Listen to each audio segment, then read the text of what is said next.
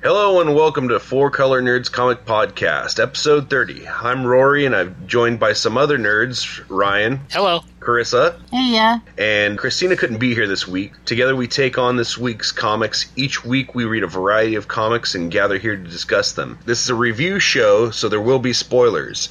If you don't want to hear spoilers, take a break now and go and read your week's books, then come back. Each week one of us picks their favorite book of the week, and that's our pick of the week. This week, I'm that nerd. The pick of the week... Doctor Strange number 7! Hold on! This week, the pick of the week goes to Doctor Strange number 7.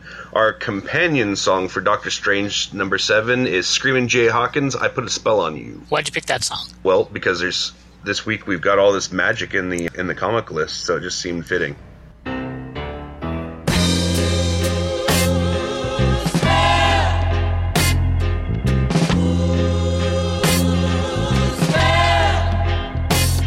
I put a spell on you.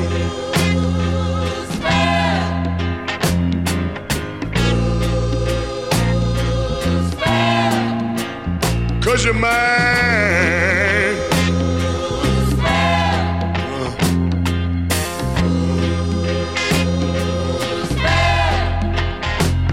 Stop the things you do.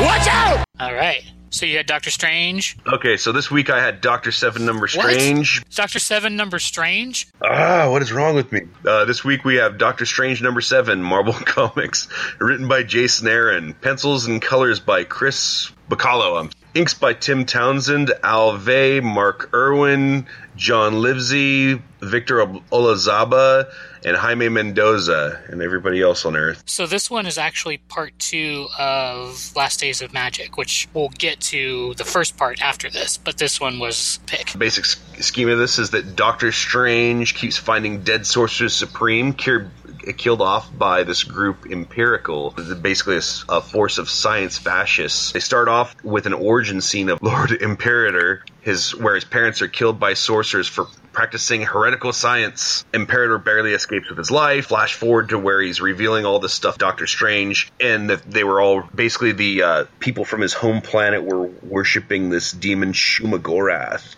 which is like a giant evil eyeballed critter. Basically Cthulhu, for all intents and purposes, yeah. It's Marvel's Cthulhu. Yeah, but it's a big fucking giant eyeball with tentacles. Just not bat wings. Lord Imperator reveals that he not only has science, but super science, because, or as I like to call it, super motherfucking science. Science up in this bitch. Science? Alright, science! But he's been using super science to chase down the other... Sorcerer Supremes? They're not Sorcerer Supremes. In other worlds they are. Yeah, he's been hunting them. Been hunting down Sorcerer Supremes, which are just sorcerers with, sour cream and tomatoes on them. There are lots of sorcerers in each world. There's only one Sorcerer Supreme in each world. Oh, I thought that they all were, as I was reading through. Doctor Strange is the Sorcerer Supreme for the 616. Gotcha, and the rest are just like the bean burritos? Yeah, exactly. They're no guacamole, no sour cream. Still pretty tasty. I don't know, the Mexico guy was pretty certain that he said, fine over there in New York, but here, I'm the shit. Oh, sorry, that's the next issue. But... Oh my god, that was so awesome. But yeah, we gotta hold on that one. Too much good stuff. Oh, too good. Yeah, except for those damn flying sharks. That's also Last Days of Magic. I know, I'm trying to move on, but I had to comment. So anyways, Imperator tells him that he's basically trying to get rid of the cancer of magic from the universe. All of a sudden, poof, out of nowhere, Monaco appears, talks some shit to Imperator. Imperator tells him that there's no magic left around, and then Monaco says that magic hides itself when it senses, danger, essentially, and tells Doctor Strange that he's going to need to find every bit of it that's hiding in the world in order to, use it as a weapon against them. And then he casts a teleportation spell. Takes away Doctor Strange and all of his friends. Monaco gets executed by Imperator, and Strange and friends have a conversation about how they need to find all the magic left in the world. And that's kind of where they leave off. This book I really enjoyed. The reason why I picked it is because just, number one, phenomenal artwork. I loved the contrast between the black and the white Empiricals. It's just all black and white wherever they've been or wherever the magic has been drained out. And then whenever there's magic being used, they kind of contrast that by using actual color on the characters and magical items. And anytime they cast a spell, it's just really kind of like a feast for the eyes. Yeah, the coloring helps tell that story. The story was awesome. Well, something we've commented on before. And much like the way we're doing the podcast, I read these in reverse. So Me too. I'm not the only one. So it was actually because I was just going down our list. And so this was actually a really good place to jump into the series, even though it's already taken off. It was a really good place to jump in. It didn't feel like I was missing anything, just especially with the origin story of Lord Imperator. I really loved this. What did you guys think? Oh, I loved it. Oh my god, you need to go back and read the others. They're all as good as this. Yeah, the 1 through 6 that you haven't read. Yeah, I think Doctor Strange number 6 is the only unanimous 5-star book we've had. We loved it. I almost get in a contrast with it because the movie's being half. I feel like, oh, you're just jumping on the new bandwagon for the new superhero movie. But this series really sparked like a fire going, oh my god, Doctor Strange. Like, it gets you super excited for it because this particular arc and series has been amazing. Yeah. It's just really good timing on their part. Jason Aaron can do no wrong. The dude is, if not the best in the business right now, definitely in like the top 3. Probably like him and like Brian K. Vaughan, I would say. You know, you've got a movie coming out, so you put your best writer, and then Chris Bacalo is an amazing artist, and you put him on there, and you're going to get a damn fine book here. And it's really good. I really like Monaco in this. Yeah. I love the curmudgeon-y. I love it where he's like, you know, this stick killed 97 Nazis. It can kick your ass too. You know, and then just starts wailing on them. Yeah, that was great. And then I like his, when they're like, any last words? He's like, yeah, 2 of them. Fuck and you. I was like, yeah. Mm-hmm. This whole thing with Monaco in the last couple issues where everyone's telling him to run. Like, there's even a line in here where it's like, run, you fool, which reminded me a lot of, like, Lord of the Rings when they're fighting the Balrog. No, I don't run. I'm an old man. I fought Nazis. I've done all this. I'm going to die on my feet fighting. Which, he's pretty awesome. I really like him. It hits all the levels of sacrifice, like all like the main pivotal good storytelling. This one, with the flashback was kind of interesting, which I can see Rory's point where it definitely helped him get back into the story, having not read the other one, seeing where the science people are coming from, because that was kind of like a mystery before. Like, we knew that they were against magic, but we didn't know really the reason. Right. But I just love, like, you have the self-sacrifice and you have the revelations of what they can do. I like how you do see that all the people are not dead and they're, like, underground and trapped, and they're even surprised. I mean, here you have the Sorcerer Supreme, and he's surprised that someone had enough magic to pull a teleportation, and none of the spells that they know are working and can work, so they have to old-fashioned their way out of there. And I'm sure that's really new for all of them. That's going to be some interesting takes. Marvel is really good at telling underdog stories. It's hard to think about that when they all have superpowers and stuff. X-Men is an underdog story. This is back against the wall, do or die, into the world type stuff, and they're very good at that. And I really enjoy that sense of kind of like of desperation and this struggle that they're like the fact that the librarian is going to go into the cellar that keeps all the food that they've been told never to go into. Yeah. I mean, we learned about that in what was it, the Art of Puking Without Puking, I think was the... That's the first issue 1. You know, it's all tying together. The look, how the realization of her looking towards the cellar door as like she's trying to think of options, what can she do? And just the progression of the panels that then focus on it. I was just like, oh damn, she's gonna go in there. Well, I like it because she walks past it first, like, nope, not going in there, and then it's like, oh, I guess desperate times, call for desperate measures. You did say pick any door. It's true. I really think that the coloring, and we've mentioned this before on this a lot, I mean, the coloring on this book is spectacular. It really lends to the storytelling. Absolutely. Like, it contributes, it tells you a visual story without having to use a lot of words to express, magic in there, so... Chris Bacalo is a damn, in addition to being a really great penciler, is a great colorist too. In the Art of Puking Without Puking, just like it was all black and white and then that was green. Like, it's been like a theme throughout this whole story, and you just can't imagine it without it. Like, it has been pivotal to the storytelling as well as just the words on there. Like, it really carries a lot of weight. And that Imperator looks really awesome. It's a really good design for him. Yes. Why was he chewing the cloak? I don't know. Well, the cloak is like a living thing. So when I think it was like at the end of issue 6 where he like ripped it in half. Like why he's eating it, I have no idea. And Shumagoroth looked pretty cool too. In that panel where they show first you see like the size of the spaceship that he's in, and it's pretty big. And then he goes like flying past Shumagoroth, and he's really tiny. And you can see like on all his tentacles and stuff, there's like cities like built into that. Yeah. So That was a nice little perspective there that they gave you. So I enjoyed it. What did you end up giving it, Rory? I'm going to give it 4 giant eyeball demons because, I mean, this, like I said, I can't really ask for much more than this. I mean, I almost want to go 5. I'm just going to go with 4 for now, but it's absolutely stellar. Everybody should pick this up and read it. It's fucking phenomenal. What'd you give it, Carissa? I gave it 4.5 sticks. Nazi killing sticks. I gave it 4.5 cellars. Oh, nice. So, like we said, that was part 2, actually, of the story. But part 1 is Doctor Strange Last Days of Magic #1. And this is by Marvel Comics, obviously. Written by a whole bunch of people. So, because it's a bunch of short stories together, basically. So it's written by Jason Aaron, Jerry Duggan, James Robinson. The art is by Leonardo Romero, Danilo Bayruth, Mike Perkins. Colors are by Jordi Belair, Dan Brown, and Andy Troy. So this one, it's interesting. Usually when you have that many creators on a book, I think it tends to be a mess. But this one I felt like was really cohesive. Like, I really felt they all fit in tone with each other. They all told stories that were thematically similar. There were every story was like my favorite. Like, each one I read, I was like, oh, can't get any better than this. And then, you flip to the next one. You had a really cool one with El Medico Mystico, who's like the sorcerer for Mexico. Yes. There's a lot of things I liked about that one. I like that it's in Spanish and they don't translate it, which I appreciate that, but I really did like that they weren't translating what he was saying. Because I think this is supposed to be a story about Mexico. Because, I mean, that's what he says, like, I am Mexico. So I appreciate that they didn't bother to translate it into English. I think it lent to that this is his story. There's a magical Sharknado that he summons, which was pretty awesome. I know how much you love sharks, Carissa. So it was not awesome. It was a little too well drawn. Though I did like at one point on one panel when they moved on past that, you see the silhouettes of them still falling in the background. It's raining sharks. That was pretty. That was a nice touch. It's sharktacular. Then he, summons all the Olmec and Aztec giant stone statues, like basically the pyramids, like rip themselves out of the ground and almost like transform into these like golems that he's using to fight them. It's pretty awesome. Then you have Dr. Voodoo story, who I've seen a lot of Dr. Voodoo stories. I have a quick question, though. Yeah. One thing that I couldn't figure out is that even though El Medico Mystico is speaking in all Spanish, I couldn't figure out why the alien fucking robots weren't speaking English.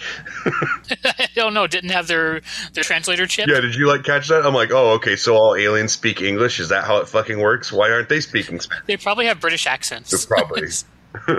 Okay, I just had to bring that up real quick. Man, I'm looking at that panel of the sharks raining down, and I love how you can see basically the mouth of the shark all the way into the shark. It's heading down to bite these people. Oh, it's great. But there's one where they're just kind of in the sleeves, way in the background. Yes. You still see silhouettes. Yeah, when he's got that stone golem thing, you can see the shark still coming down. So yeah, it turns into pyramid golem. The next one is Dr. Voodoo, who, I mean, I've read a lot of Dr. Voodoo stories, but I never really understood him that well. I think this story really explains who he is. Feels very New Orleans voodoo. You've got him hanging out with his ghost friends. I like that his laboratory is basically a crypt. So he has all kinds of weird, creepy stuff in that he uses to fight them off. He's got this hand that strangles people, and he has, I thought it was a vial of mystical blood, but it's not. You find out what it is at the end of that story that allows him to survive, which I thought was kind of cool. I really enjoyed that story. I thought it was creepy and atmospheric, and I like in these last stands of all these guys that you get to see them being total badasses, fighting for their life, but it's in all the stories it's not enough though. The Empirical are still too strong for them. So I enjoy that sense of struggle, and you get to see them shining, and you get to really understand their characters and the way that they fight against it. The one story that I wasn't super crazy about was the story of the temple where Dr. Doom learned his mystical arts. What? Or you did like that one? Yeah, I like that one. I thought it was kind of... I just don't like Dr. Doom that much. Well, it's not Dr. Doom. It's Mahatma Doom, right? He's the monk who's the counterpart. Because, he sees Dr. Doom come in and slaughter his whole temple and become super evil. So he has to, balance that out, karmically. So he's all meditating and peaceful. And basically, he's, I think the only one who kind of, wins because he gets the robots to embrace transcendental meditation. I thought that was totally awesome. It kind of conquers them that way. So it was my least favorite one. Then there was the one about the Wu, which is basically the defender of Hong Kong, basically. It felt very pulp. Very like 1930s pulp was the feel that I got from it. There was a scene that I thought was really cool where the original Wu, who has a really long name that I can't remember. The August Wu of the Coral Shores. So she has a daughter that Stephen Strange is basically getting his ass kicked in his like early days. So she saves him and takes him back to her apartment to like rest and recuperate. And he meets her daughter, who's like this teenager, basically too busy texting and sulking to do anything. And she has this kind of like dark hair, unlike her mother, who has red hair. And then there's this scene where her mother basically fights and dies, and the girl wakes up in the middle of the night and her hair is red, and she's all super excited about it, that her hair, now she looks like her mom. And she goes in to tell her dad about it, and her dad is just sitting there crying because he knows what's happened. And I thought that was really effective. I thought there was a really good face acting in those panels, basically. I enjoyed that part. I don't know if I read that as excited. I read it as more like she was shocked and didn't know and was like, hey, Dad, well, this happened, more like kind of curious. I don't know if I read it as really as like she was excited to like, sweet, my hair got changed, but it was more like, oh, this happened, this is odd, let me go ask Dad. So then she's basically like a two-gun sorcerer, like instead of using spells, she has them in her guns when she's shooting people, so that was kind of interesting. And then one that I thought was really more, I laughed when I read this one, was about Count Chaos, who I guess apparently ate a magical bear in Siberia that gave him powers, and he's just brawling with these guys. I found that very amusing. The manliest sorcerer of the world. I like that one a lot, that story. Much magical testosterone. He speaks in that crappy, like, stereotypical Russian accent. Like, I felt like it was almost like listening to, like, if, like, Zangief was from, like, Street Fighter, had magical powers, I kill all you robots. Drink your whiskey. Take your women. Ha ha. Exactly. And then it loops back to the end of Doctor Strange number 6, where the Imperator is like ripping the Doctor Strange's cloak in half, and that's where we see all the people that they've been rounding up, basically tied pyres to burn them for their heresy, which is actually where Doctor Strange number 7, the first one we reviewed, picks up. But they're both completely independent of each other. Like, you don't have to have read one to have read the other. They stand on their own. They work better when you read them. I mean, you guys read them out of order, and you still got the story. So I think it's really strong for a tie-in miniseries. I ended up giving it 4 Siberian bears. I give it 4 Pimbot, because he mentions Hank Pym at the end when he drinks the vial. I'm going to give it 4 raining sharks. No! Sex Criminals, number 15. Image Comics, written by Matt Fraction, and art by Chip Zdarsky. Yes, so I can never pass up a chance to read Sex Criminals. I love it. This issue was not super exciting, but it did reveal a lot and have a lot of great interpersonal moments, I think. It kind of gave you a lot of insight to a lot of the characters going around. I did love that on the 5 page, they kind of continued the meta fourth wall breaking thing where Matt's talking to Chip and it's just like Chip zoning out and then like, oh yeah.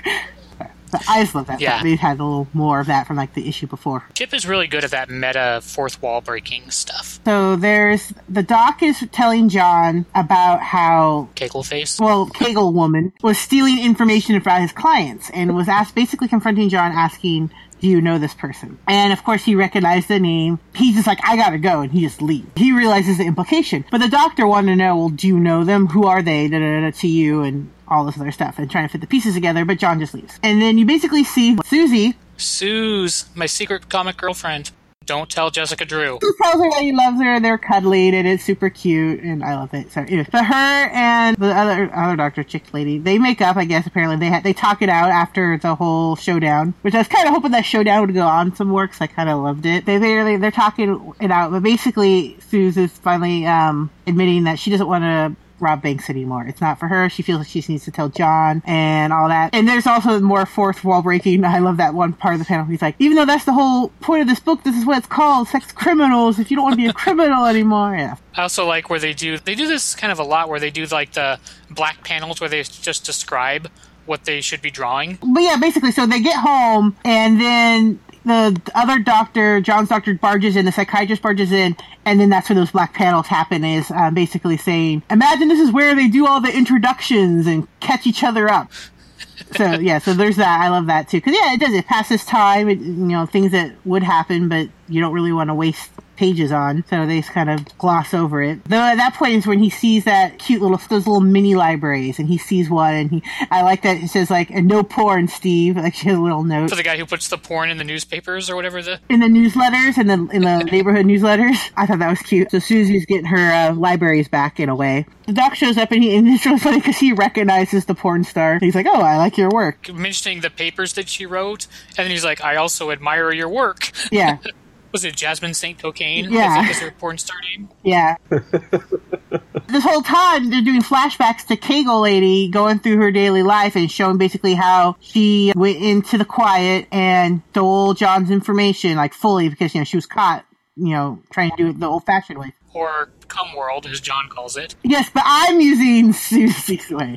The classy way, the lady way. But Kegel Lady does her thing. Basically, you get the feeling that she was into the doctor. She was enjoying that sex, and she can't get him out of her mind, it seems. Like, she's having some questioning thoughts about what she's doing. Because it shows her, like, with that family at home, and then just going, fuck. Because she keeps picturing him down on her. So, that was interesting. But she did turn over the information that she got. You do see that, and then the issue ends with the other two, the anime guy and... He's the one with the weird anime girl made out of...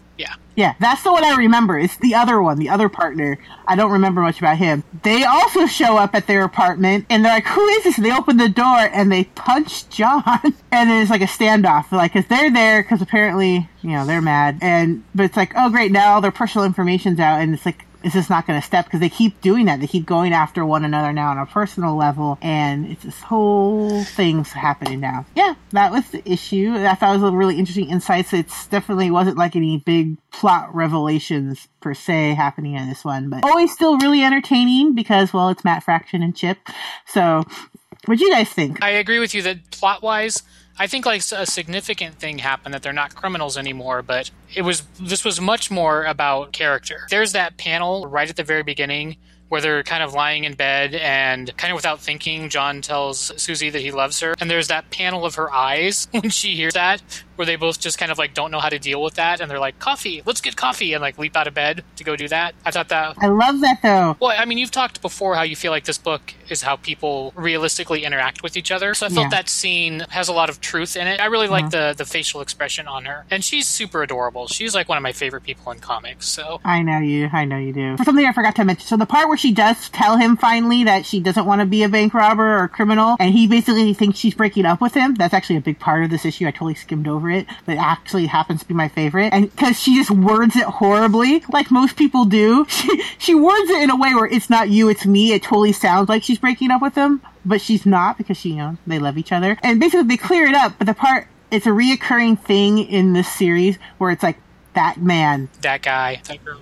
That guy, that girl, and it's like sums up their love, like that guy, it's like, I love it, and I love that they reuse that, and it just shows, that's kind of like their everything's okay line. And I really like, I didn't think I would ever feel sympathy for, I didn't know the character has an actual name, but for Kegel Face. There's like that scene where she's kind of sitting in the bathroom like by herself, and she looks so sad. I actually felt sorry for her for like a panel, and then I remembered that she's a total bitch. I thought that exact same thing. Like, oh hell no, you're not making me feel sorry for her. And then I felt there were lots of little like quiet moments like that the book excels at. I liked it. I mean, I like Sex Criminals. I think Matt Fraction and Chip Zdarsky are pretty much a perfect creative team. They're in such sync with each other. Chip does the art. I mean, he also writes, like he writes Howard the Duck. I mean, he's multi-talented. Here, I think that they're in total alignment with each other. They have a bromance going on, seriously. So, Rory, this is your first visit to the world of Sex Criminals. Oh, what did I think? You're probably very confused because it doesn't explain what the Quiet is. Hate it! You're like the wacky morning DJ of the podcast. Totally. I didn't even hear what it said, still. It's the Hated It from In Living Color. Hated it. Men on Film. Oh. Yeah. Wow, you need to read the rest of them, I think. This is not a good one to get in. He jumped into his DeLorean, went 88 miles an hour, back in time to get that joke and bring it forward. Back to 1990. They stop time by orgasming. It's amazing. I don't know if you remember, from around that same time, there was a TV show called Out of This World where this girl could stop time by touching her fingers together. This is the same idea, but it's not fingers that they touch together to stop time. I'm sorry. Of course, I haven't read the entire series, but I mean, there's going to be people that are going to be picking this up, right? Partway through the series. I do dig the artwork. It's pretty nice. It's definitely a nice, smooth artwork. It's simple, yet it does a lot. The storyline, I'm sorry, but it was like dragging nails across chalk for me. It was like watching an episode of Friends, which I hate Friends. Of course, I'm just jumping into this right off the bat. There was nothing that was interesting to me, because I don't know the backstory of the characters, but we've talked about it before on previous podcasts. A good comic book should be something that you could jump in on the middle of, because who wants to go back, 300 issues to figure out what the fuck's going on? I can see that as a valid criticism, because it's very character heavy. But I think a lot of Image comics, you do kind of have to read them. They're not so much... I mean, I understand the nature of comics are serial, but I feel like a lot of the Image comics are not. They are definitely telling a broader story, They're chapters more than... Because I think most Image comics are not intended to run forever. They have, like, a story they're going to tell. So it's 6 issues, 30 issues, I mean, whatever. They have a set. It's like a freight train going down. Like, they don't need it to continue forever. They don't revisit and explain a lot each issue. To put it in perspective for somebody who is interested in this series, I would say don't just go jumping in the middle. This is not the one to do it in. It was definitely confusing, and for me, I could see how it could be. I don't know, I got to start from the beginning, so that'd be my point of advice, is just, if you're new to this, well, then start off with number 1, because otherwise you won't know what the fuck's going on. Luckily, there's trade. Here's what you can do to tell if you're going to like sex criminals without having to understand the plot. Did you read the letters column? The letters column? What the fuck? The things in the back. So at the end of the book, there's letters that people write in. It's called Letter Daddies. Nobody reads the articles. Come on. Oh, no. That's like the best part of the book. They have an entire book they put out of just the letters called Just the Tips. Oh my god. This was a cum sock. That's the first thing that I turned to as I flipped this thing open. This was a cum sock. Oh my god. Yeah. So read the letter column, and if you like that, and if you think that's worth your time, go back and read the series, because that nails the tone of the series without being plot The letter dependent. column in this series, seriously, is one of the best parts of the book. Like, I was going to mention the part where he talks about making a Just a Tip 3D version, like a pop-up book version, is like the best thing. I'm like, this needs to happen. But then he says he doesn't want to do it for issue 2. He would want to do it for the third one, because 3D. Like, this needs to happen. I want a pop-up book. Did you see the thing about the coloring book? Yes. Oh my I just god. love Chip. He's awesome. I'll have to adjust my my rating eventually, because after reading this, it definitely improves my opinion. It's worth going and Exactly. checking out. I can understand how you'd have a hard time jumping in the middle, but it's worth the... And even I said this was a slow issue for the series. So what did you end up giving it, Carissa? I gave it... I'm going to give it a 4, probably 4 Kegel faces, because of the fact, the same that you had, where I'm like, no, do not make me feel sympathy for her, because I don't like her. But there was, and I mean, that just says there's good storytelling, so 4 Kegel faces. I will give it 3.5. It's not you, it's me. I was gonna slam it to a 2, given that I like the art, but the story didn't really catch me. But you know what? I'm gonna boost it up. I'm gonna give it 3.5 cum socks. The letter column wins him over. That's all you had to mention. You got to my heart when you started talking about cum socks. Someone get that guy a copy of Just the Tip. I like the silent issue where it's Fat Bottom Girls, that the entire issue is just her dancing on the pool table to the song, but they couldn't get the rights to the lyrics for it, so they explain it. It's pretty awesome. That's my favorite issue, by far. They imply that that's what she's singing and dancing to, but it's all like boxes over the lyrics, bubbles, explaining how they couldn't get the right. It's very clever. Yes. They do the meta stuff really well in the book. You had an anniversary one from Dark Horse for us, Rory. Aliens Defiance #1, Dark Horse Comics, written by Brian Wood, art by Tristan Jones, colors by Dan Jackson. Now, in this one, we start off with Private First Class Zula Hendricks. She's a colonial marine riding in a drop ship with a bunch of freaking synthetics that are owned by Weyland-Yutani. They're basically flying to this ship that's just floating around. It's got like atmosphere spewing out of the side when they come up. She's there basically to provide a key code to transfer the flight recorder data. Once they're inside, she's talking with a synthetic, and that's showing quite a lot of interest in like the ship recordings. What happened on the ship that killed off the crew that was in there. Suddenly, they realize that the screams that they're hearing on the audio aren't from the recordings, but that's their own unit. So they run out, and the other synthetics are in this gunfight fight with these xenomorphs. The xenomorphs are just kicking their asses. The synthetic that she was with earlier tells her to basically run and get to the drop ship, but she trips and cracks the dome on her space suit. She passes out, wakens up 27 days later, where she's met by that same synthetic she was with earlier, whose designation Davis, and he explains to her that the things that they found were called xenomorphs. They're basically like these superior life forms, highly intelligent, extremely dangerous, extremely adaptive, and Weyland-Yutani, the evil corporation of the universe, planned on bringing them to Earth and weaponizing them. So Davis at that point decides to ignore orders for the good of humanity, and pretty much everybody, including the synthetics, disobeys orders and decides to backtrack to where the ship came from, which is LV-4440, which should sound familiar to anybody who's familiar with the movies, and snatch up the files regarding the xenomorphs before Weyland-Yutani can, because obviously Weyland-Yutani can pretty much eliminate the evidence that they did anything bad if they get those and hide those.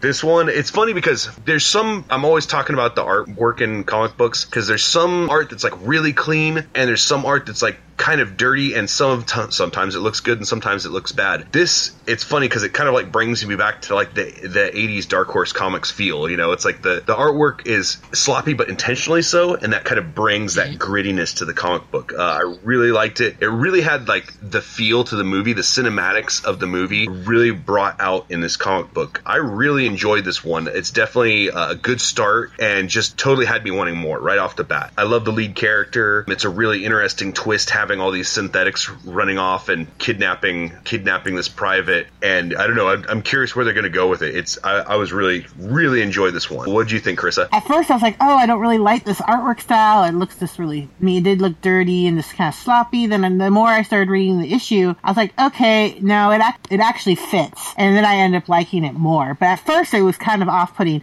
And about the art, did you guys notice that when they draw the ships are super clean? Like the outside of the ships is super crisp and defined, but then like... Thank you for bringing that up, because I was meaning to say that, but I forgot to. But yes, those are some damn fine-looking ships, too. The space scenes are really clean. Yeah. So it's obviously intentional. And also, it was also kind of slow for me at the beginning. I just was kind of like, okay, aliens, what can they do? When it gets to the point where she's woken up again, I was like, then it really caught my interest. And then I'm like, this actually does have the feeling of that universe more to me after that point. And I really started to get drawn in and hooked and curious what was going on. So yeah, it definitely grew on me. I am more intrigued with the synthetics in that universe. They can go either way. They're either really loyal to either side, like kind of like that wild card in the universe, especially in most of the series films. You don't know if they're going to be on your side or they're going to turn on you and be a traitor. You don't know if they're a company man or obviously this one's just called Defiance. It seems like that's what they're doing. You never know, and I think that really adds to the story. I was really impressed with this one. Usually when I see licensed comics, I'm thinking that they're not going to be that good, because all you got to do is slap aliens on the cover of it, right? And it's going to sell however many copies. But this one went like above and beyond. This one is really good. Brian Wood is a great writer. I think that Defiance theme really runs through it, because you've got Zula, who's like injured and can like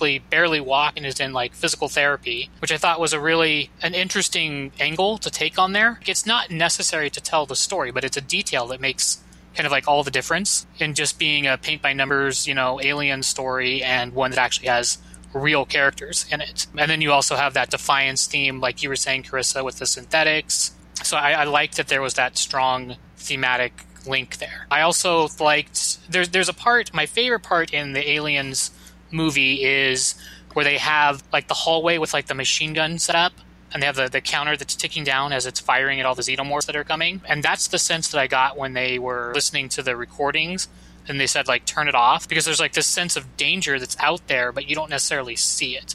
And what you don't see, that's one thing that Alien is really good at, is you don't see until the moment of action or horror. There's like this sense of dread that builds. And I thought this did pretty good at that. I mean, I got everything I expected from it. There were aliens, there were gunfights, there were spaceships, and all that was awesome. But I also felt like there were much stronger characters than I thought there would be in here. Much better thematic plots. The ships just look amazing. Like the space scenes are really, really good. And I'm actually interested in the plot. Like I feel like it's expanding the universe in a way that I'm interested in. So I really enjoyed this, far more than I thought I would. Yes, totally. That's the way I felt about it. I've seen a lot of these things, and I've seen some that are really good, and I've seen a lot that are fucking awful. And so I was excited to get it because I do love, Aliens, Predators, Aliens versus Predators. I was kind of cautious going into it, not really sure what I was going to get. And man, was I glad that I did, because this just was really great. Once again, comic genius, and it's funny how they can just work something that's such simple artwork and make it really just stand out and pass that mood. The artwork kind of reminded me of the visual style of the movies, right? Because before the first Alien movie, space was so crisp and clean, 2001: A Space Odyssey and Star Trek and even the Imperial, Star Wars was all pretty crisp and neat and almost like upper class space. But then Alien and Aliens was working class people in space doing actual jobs. These are construction workers and oil drillers and Marines. These are the boots on the ground of space. And I think that dirty art style in here kind of echoes that. At least to me, that's what it made me think of. Whenever you look at a computer screen, it's got that weird, dirty 1980s black and green color to it. Just the overall filming, it's everything looks gritty and dirty and nasty. I loved it. Everybody should pick this up. It's fucking awesome. I give it 4 screaming synthetics. I gave it 3.5. I was going to use synthetics. I'll give it 3.5 xenomorphs. I think they saved one of their better stories for the anniversary, and I think that was a really good call on their part. They didn't half-ass it, so I gave them 3.5 Ripley appearances. That part I felt was kind of gratuitous. I could have done without that. I think that's exactly what it was. It was gratuitous. So I had a book from DC Comics. I had Batman number 51, written by the amazing Scott Snyder, pencils by Greg Capullo, inks by Danny Mika, colors by Iko Placencia. You guys probably have not been on Batman since issue 1. But this one, I actually had to go and reread issue 1 of Batman, because when I was reading this, I was this really mirrors issue 1 in that thematic device they use where they do the Gotham is, and then they have all different things that Gotham is. Issue 1, which is 50 issues ago, does the exact same thing. And there's a point in the story where you meet the person who writes those articles. So this, basically the last or second to last issue that Scott Snyder is doing on his Batman run that he's done for 50 issues now, and for my money is, if not the greatest run of Batman, within the top 2 or 3. I would only put the original Dark Knight up against it. I think that he is a master of Batman and understands that character so well. So this story is basically, it's a quiet night for Batman. It's basically his night off. So he's going and he can't really accept that, nothing's happening, that there's no danger. So he's going and checking on all the things that he normally would have to deal with. So this is kind of his, going to Arkham Asylum to check on things and patrolling around, and there's nothing that's happening. This issue to me is kind of almost like a love letter to the fans for having read the whole run.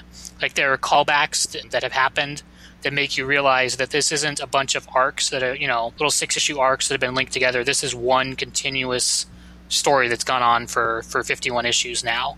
And it's great. There's a sense kind of that he's putting a lot of the pieces back for the next person to pick up and use. Alfred has his hand back after the Joker cut it off. So there's that. Then there's also, to me, my favorite scene in the book is where Bruce is basically, is he getting dressed or undressed? But anyway, he's got his shirt off, and Alfred sees his back after he went in to be regenerated. And he doesn't have any scars on it, and Alfred just basically is amazed by that. That I just thought that was really a touching scene, that Alfred has seen him broken and beaten and cut and burned and seen all these things that happened to him, and now he's been basically reborn, faster and stronger because he doesn't have all these injuries, and Alfred has to kind of watch him go out and do it all over again. So I thought that was a nice little scene there. I also enjoyed all the different versions of the Batmobile with the holograms that you can put on top of it. That was awesome. I thought that was pretty cool. Mm-hmm. There's also really cool scenes where there's this crouch that Batman does when he lands that no one else can pull off quite the same way. There's a great scene where he does that. There's a really nice scene where you have all of the Batman villains, because there's a power outage, right? So Batman is convinced that the city is going to descend into chaos, and you basically have all of the Bat villains who are not tonight, they're waiting for something to happen, which I thought was kind of interesting.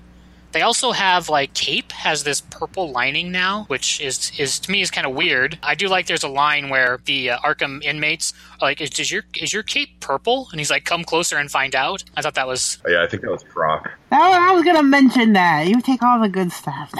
To me, the main point of the book is where you meet the guy who writes the Gotham Is articles. And he was like the first arc that Batman beat up, but he didn't kill him. And that made a big impression on the guy and basically made him turn his life around. So I think this one is like a nice little reflection on the run of Batman that he's done, and just tying a nice little bow on it as a present to the readers. Art's amazing. The writing's great. I love it. I love Scott Snyder's Batman. Am I the only one who thinks that writer looks like Christian Bale? I didn't really pick up on that. There's certain Christian Bale movies where he's like scruffy like that with the beard and everything and the crazy like wild eyes, and I'm like, it looks like they did a screenshot and drew that on one of the panels. Like I swear I've seen that picture before. Which would be nice if they thought he made a good Batman. They paid a little homage in the comic book to make it look. There's also a really scene that's like in profile basically, where Gordon and Batman are talking, which I also really enjoyed. That's the panel you posted. Rory posted that, yeah. Yes. I'm not going to turn around because I know you're not going to be there one. In Arkham, where you have like his whole rogues gallery in their like scrubs basically.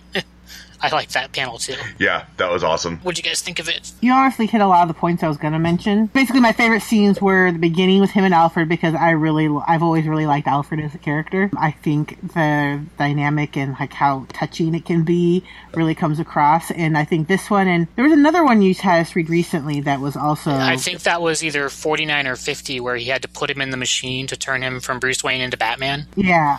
So those tender moments with Alfred I really enjoy and I like, and I think it just adds like heart to the character where it isn't always necessarily there, I guess, in Batman, I want to say. Not a lot of heart sometimes. I wouldn't necessarily say it's a night off. I don't think Batman would think of it as a night off. I think it's more he thought something was coming and happening, and there just wasn't. It just was a normal blackout. He thought things were going to happen, so he was looking for things. But I thought that sense of foreboding, like, should we do something? Like, all those, like, that, there's definitely something like building, and I thought that, but it's like a slow burn, but you can almost kind of feel it, like something is happening and is growing, but it's not tonight. I really did like that. It actually piqued my interest. I'm like, I actually might want to read Batman. What's going on with that? I mean, I do like Batman. Of all the DC ones, Batman is the one that I have read regularly than any of the other ones. You said like the purple cape thing. I was like, I love that. That was my favorite. Like, I'm like, man, you mentioned it. I was like, that was my favorite, one of my favorite parts. And now that the capes always usually have a different color lining, just for like coloring wise. I mean, even like right. in TV, Adam West, his was two different colors, like gray and blue or whatever, you know. So I think it's usually typical. Like in the cartoon series, also black and gray. So it's more of a grayish with a purple undertone. I wouldn't say purple, but the fact that someone could call it purple to be funny, and I really like that. And I like this, like them all together. Like, oh, it's a massive Batman villains just kind of hanging out. Well, obviously they weren't hanging out. They're in Arkham, and that's where they're all at. But it was a nice panel of them all drawn together. And I don't know those villains with the weird masks. In the underground with like the weird white mask. Oh, the Court of Owls. The one with the white... That, I didn't know who they were, but I'm like, ooh, those are sinister looking. That's the first arc with Batman, where basically the Court of Owls understands the city better than he does, and have been there since, the beginning, and they have like their whole group of assassins, and go back and read it. It's really good. And whoever the chubby blonde chick is, she's pretty cool. Yeah, that I wasn't sure who she was, because I think that's Penny 2, but that's not what Penny 2 looks like, which is Alfred's daughter. Yeah, they kept on saying Penny over and over. She's like, is it MI6? In general, I really liked this one. I thought it was really neat, and I thought that guy looked like Christian Bale. What do you think, Rory? Awesome night. I kept on expecting as it was going on and on. It's like, okay, where's the craziness going to happen? Because it's Gotham, something bad's going to happen, right? And it just doesn't at the end. It's like, I feel like it's like Ice Cube's good day, It's like, today was a good day. I almost feel like it's like Batman is almost like kind of won in this one. That there can be a blackout and nothing bad happens because he's done his job. Yeah, I mean, it's funny because, he's got, the scene with the Penguin and Black Mask. Black Mask's like, oh, we could do this right now. And he's like, no. But then it's like Batman's right on top of him around the corner. They just don't know it. So it's kind of funny because it's like as they're showing everything that's going on, it's like in most cases, like Batman's already there or he's close by or he's on his way. So yeah, it's really like a victory of Batman sailing all over the city, but he ain't got to do. So it was a good day. There's a panel that you guys probably, if you haven't been reading it, probably didn't pick up on. It's right after that scene with Black Mask, where there's the guy with the purple flower who gets bit on the neck by a mosquito. He's like, not yet, not this night. That's the joke. So when Batman and the Joker basically killed each other and Batman got regenerated, the Joker did too, but the Joker hasn't made the decision to become the Joker yet again. I guessed that was who that was, but I didn't know why. He kind of had that look. Yeah, he's got that nose, Wondering about that. I was just the mosquitoes a lot. Yeah, it's all the flies and mosquitoes around him, yeah. Awesome run. Unfortunately, I haven't been here through number 1, but this definitely makes me want to go fall back and go from the beginning. I don't think I've ever seen anything like it in Batman history, so pretty awesome to see the Cape Crusader item. So I really like this one. I ended up giving it 4.5 purple capes. I gave it 3 3/4 Alfred's a sweetie. I'm going to give it 4.5 bats flying out of the cave. Now on to something different.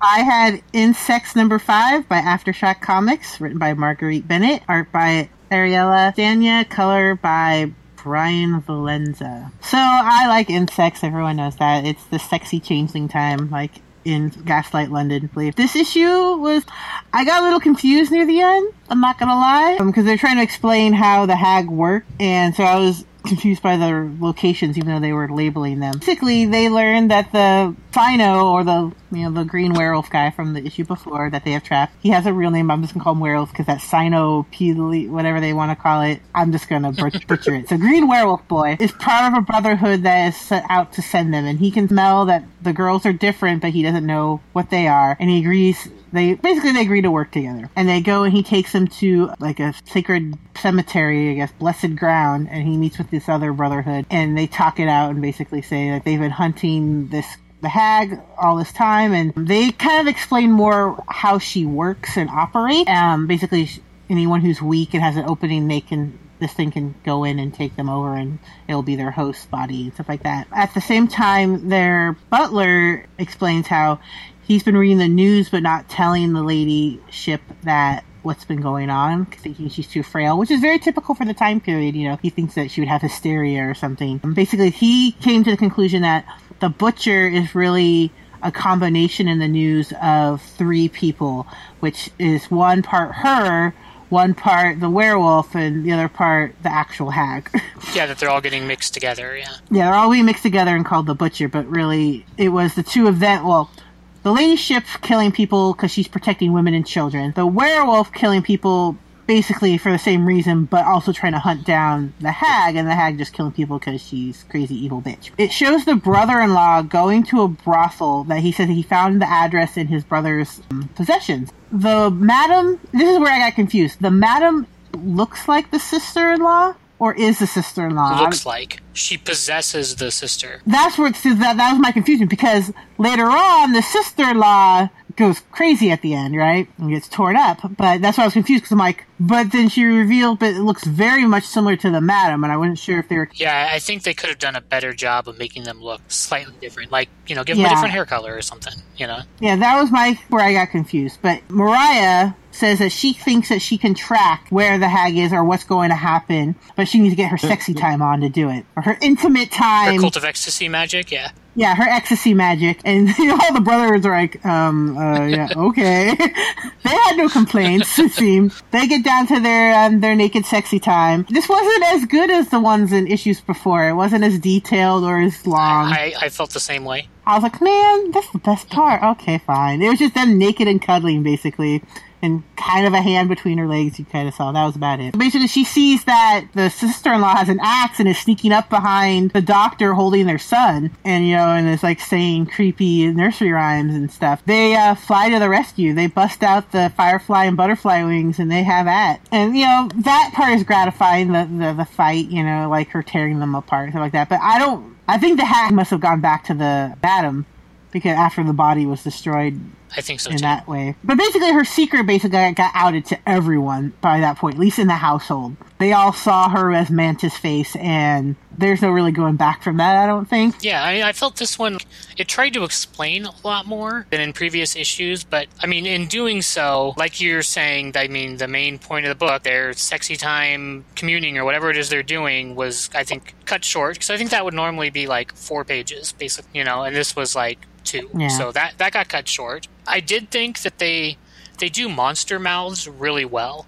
Like, there's a scene, like, in the beginning where the werewolf guy is chained up, and it really reminded me a lot of, like, The Howling, when he's halfway transformed, basically. Yeah, I really like how he looks, how they draw him. And the hag on the madam in the against the brother was really good. Just like the mouth, just the creepy like maw that she had when she wasn't fully transformed was creepy as hell. And you can see like it like ripping like her flesh because her mouth is bigger. She is drawn so creepy. And they also have like her like in silhouette where she's like flying. Looks pretty awesome too. But I don't know. This one to me I thought was one of the weaker issues. Yeah, it was weaker. I mean, I feel like I got a little bit more information, but it definitely felt weaker. It wasn't as like shocking or as fun, I guess. It's more, I feel like a transition, kind of, almost in a way, because now they'll know. I feel like more is going to happen later, which doesn't really do much for this issue. I'm like, oh yay, more is going to happen later, but this issue's kind of, So a lot of things that I like about it weren't in this issue. I still think a lot of the artwork is pretty creepy, and I'm still interested in it. I just wish there was more sexy time and more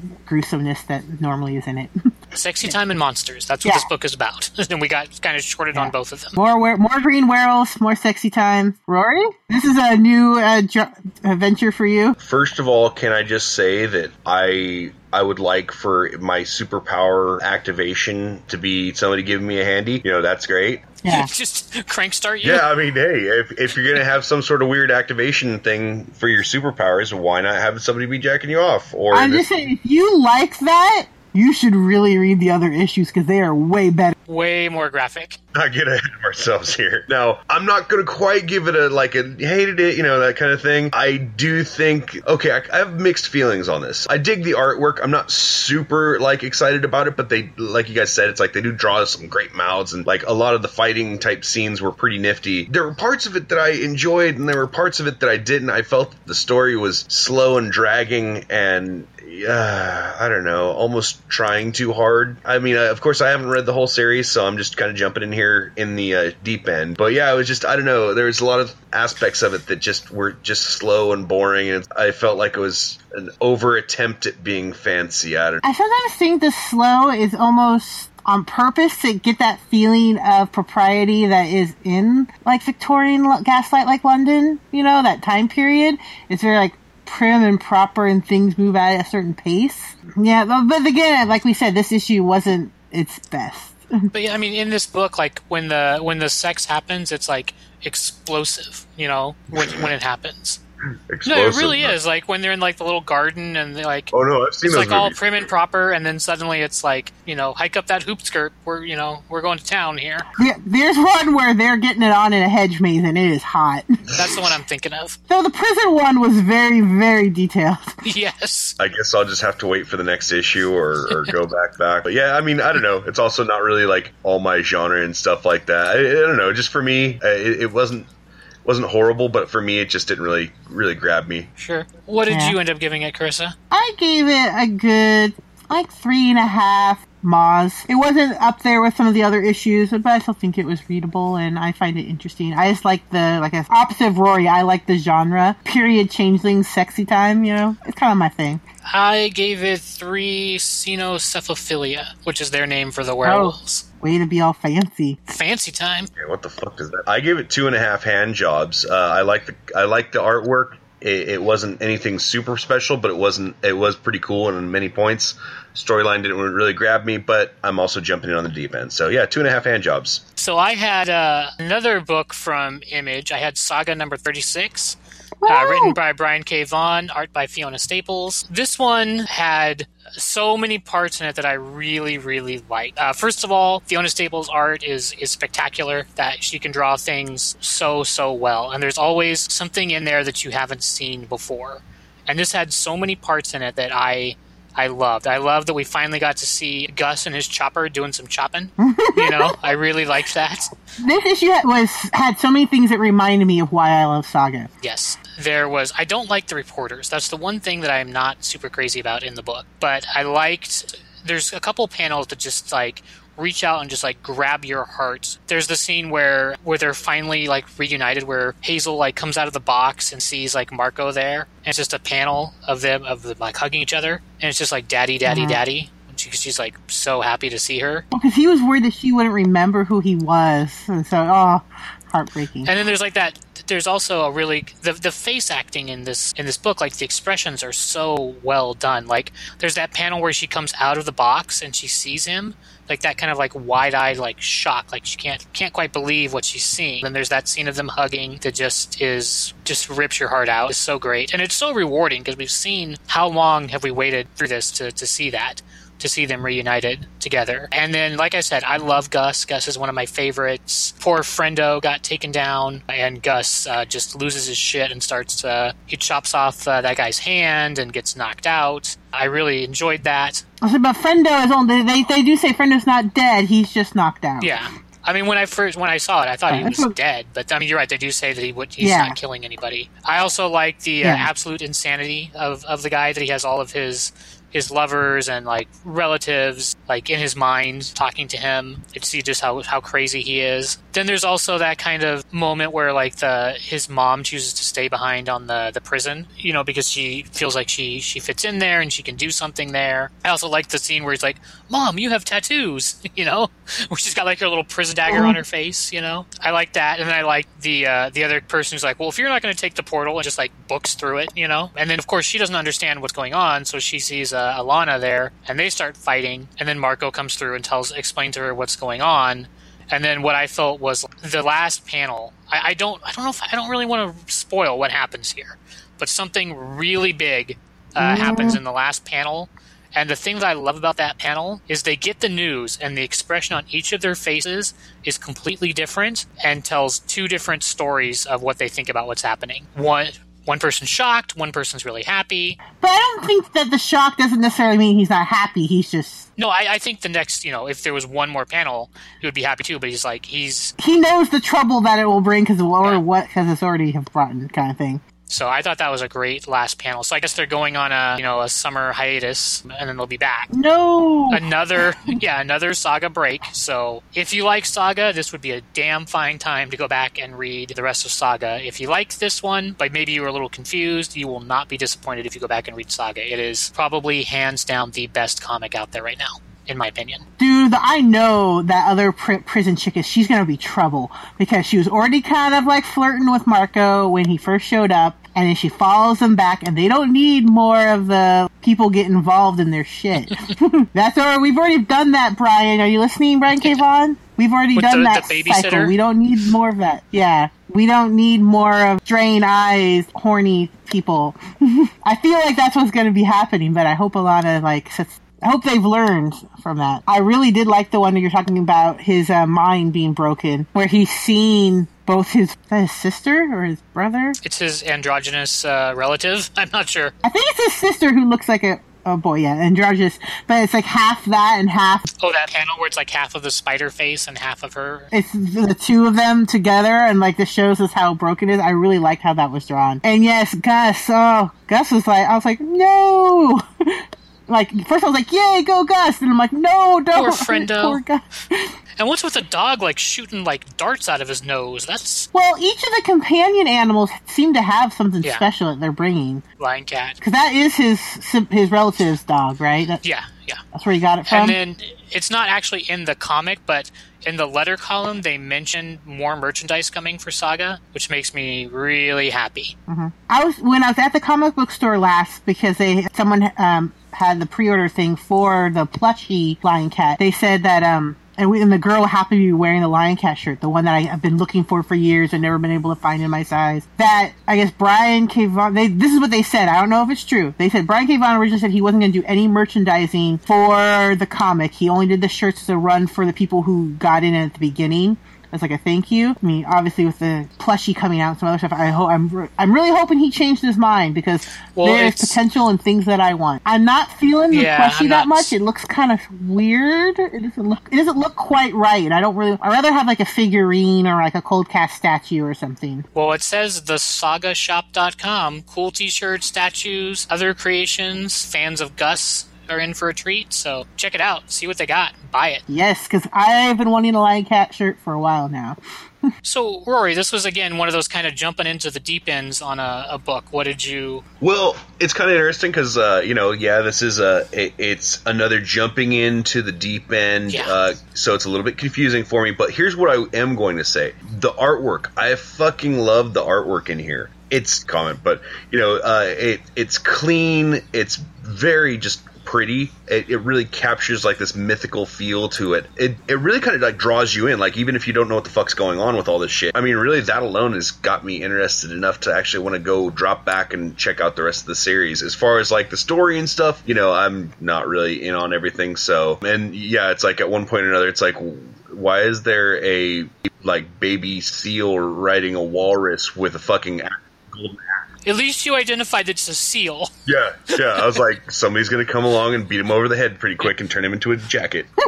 Yes, he looks like a harp seal baby. But, like you're saying about the art, Fiona Staples' art is just, it's in a world all its own. I really like if you look at, like, the first page, Brian K. Vaughan gives her top billing on this book. It's Fiona Staples, Brian K. Vaughan. Nice. It's not Brian K. Vaughan, Fiona Staples. And usually it's writer than artist. And that's changed. Yeah, it's phenomenal. It's top notch. It's very beautiful. Yeah, I've heard him gush about her. He is clearly a fan. The thing to keep in mind about this, like we've seen other books that have like 16 people doing the art, right? This is all one person which is funny. Doing the art. She's doing the pencils, the inking, the coloring, everything. Definitely cool. Like I said, it makes me want to drop back just because, it's good to look at. I mean, can't go wrong there, right? There's amazing trades out for it, so it's a lot easier to catch up. Yep, I got the Saga hardcover for Christmas as one of my Christmas gifts. I love it. So I gave it 4.5 friendos. I gave it 4.5 hazels because she's adorable. I'm going to give it 3 walrus riding sea... It's Gus and Frendo. Gus! He's the most adorable little badass. 3.5 creepy topless spider women. Read the first arc. There's another one. Yeah, it was good. I just need to know more about it. But I got a feeling that this one's phenomenal. Absolutely. I believe that we're supposed to make a quick reference to what was Christina's other pick while we're here. Oh, yes. So Christina had chosen Angela, Queen of Hell, number 7, I believe. Final. Which is the last issue of Angela, Queen of Hell. It's also by Marguerite Bennett, who did Insects. And this has been a book that...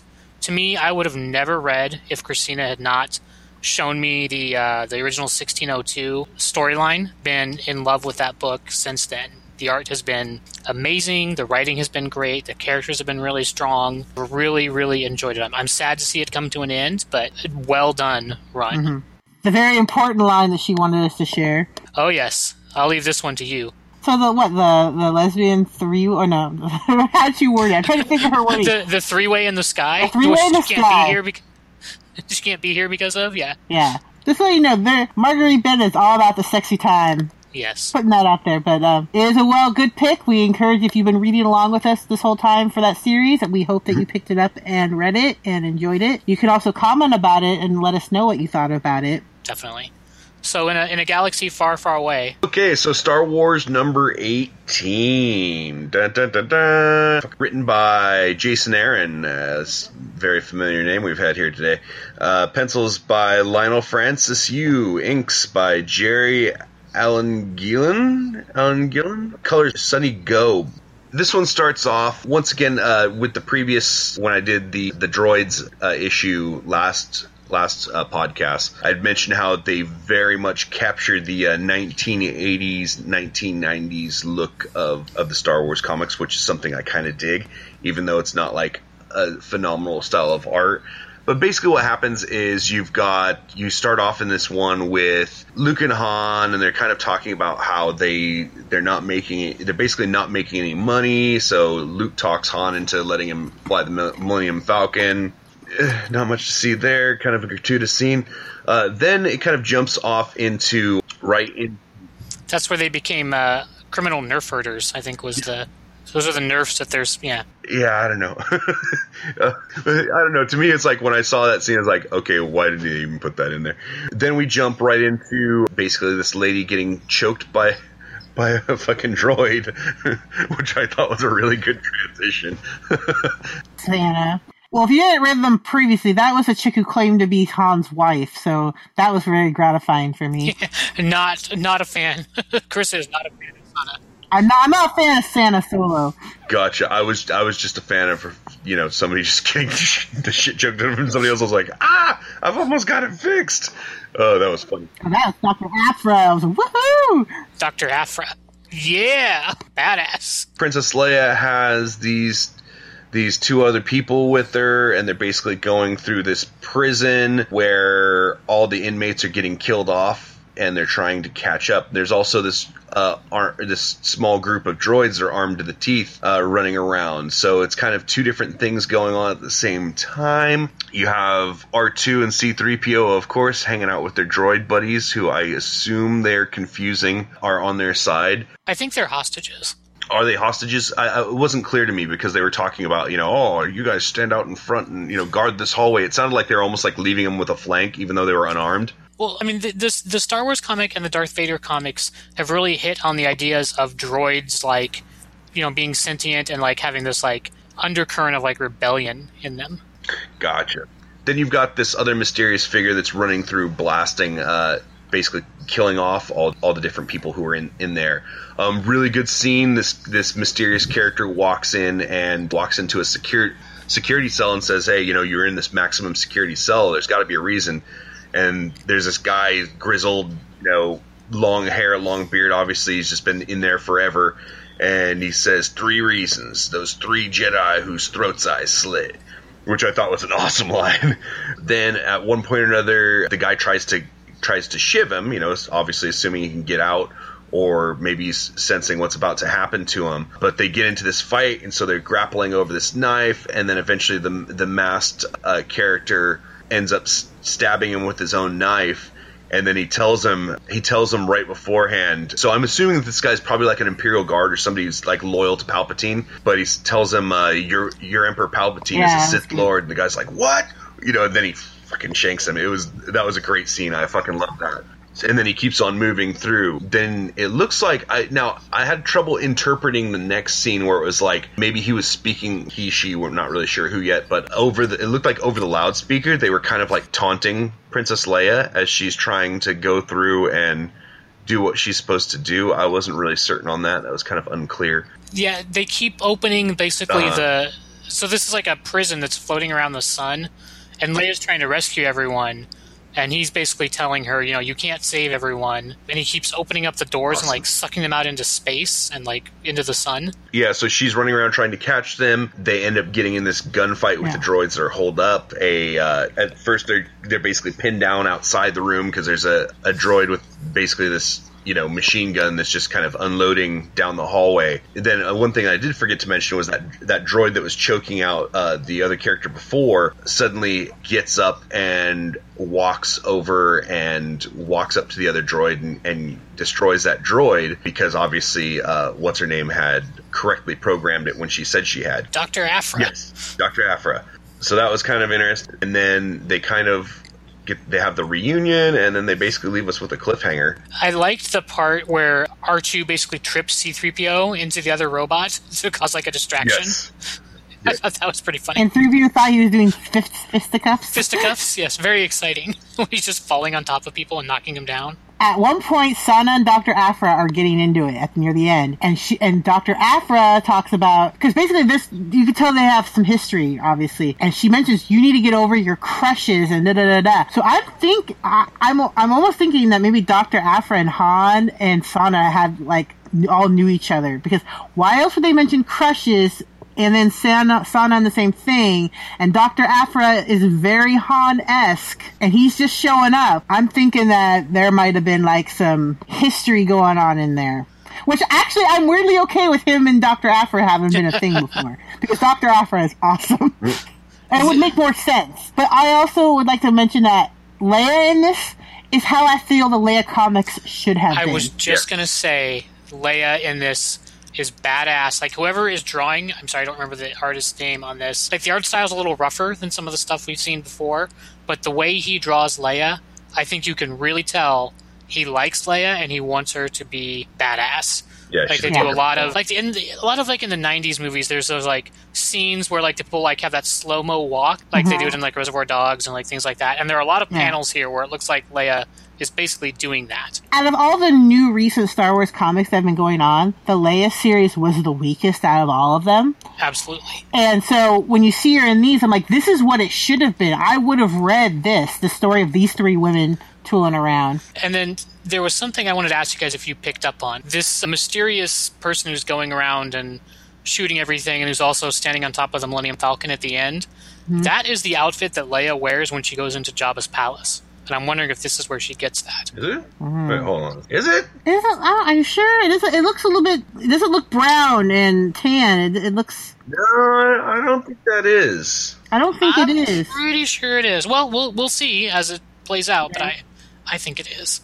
So, okay, readers, listeners, whatever you are, what do you think? Is that the outfit from Return of the Jedi, or is it something... We want to know.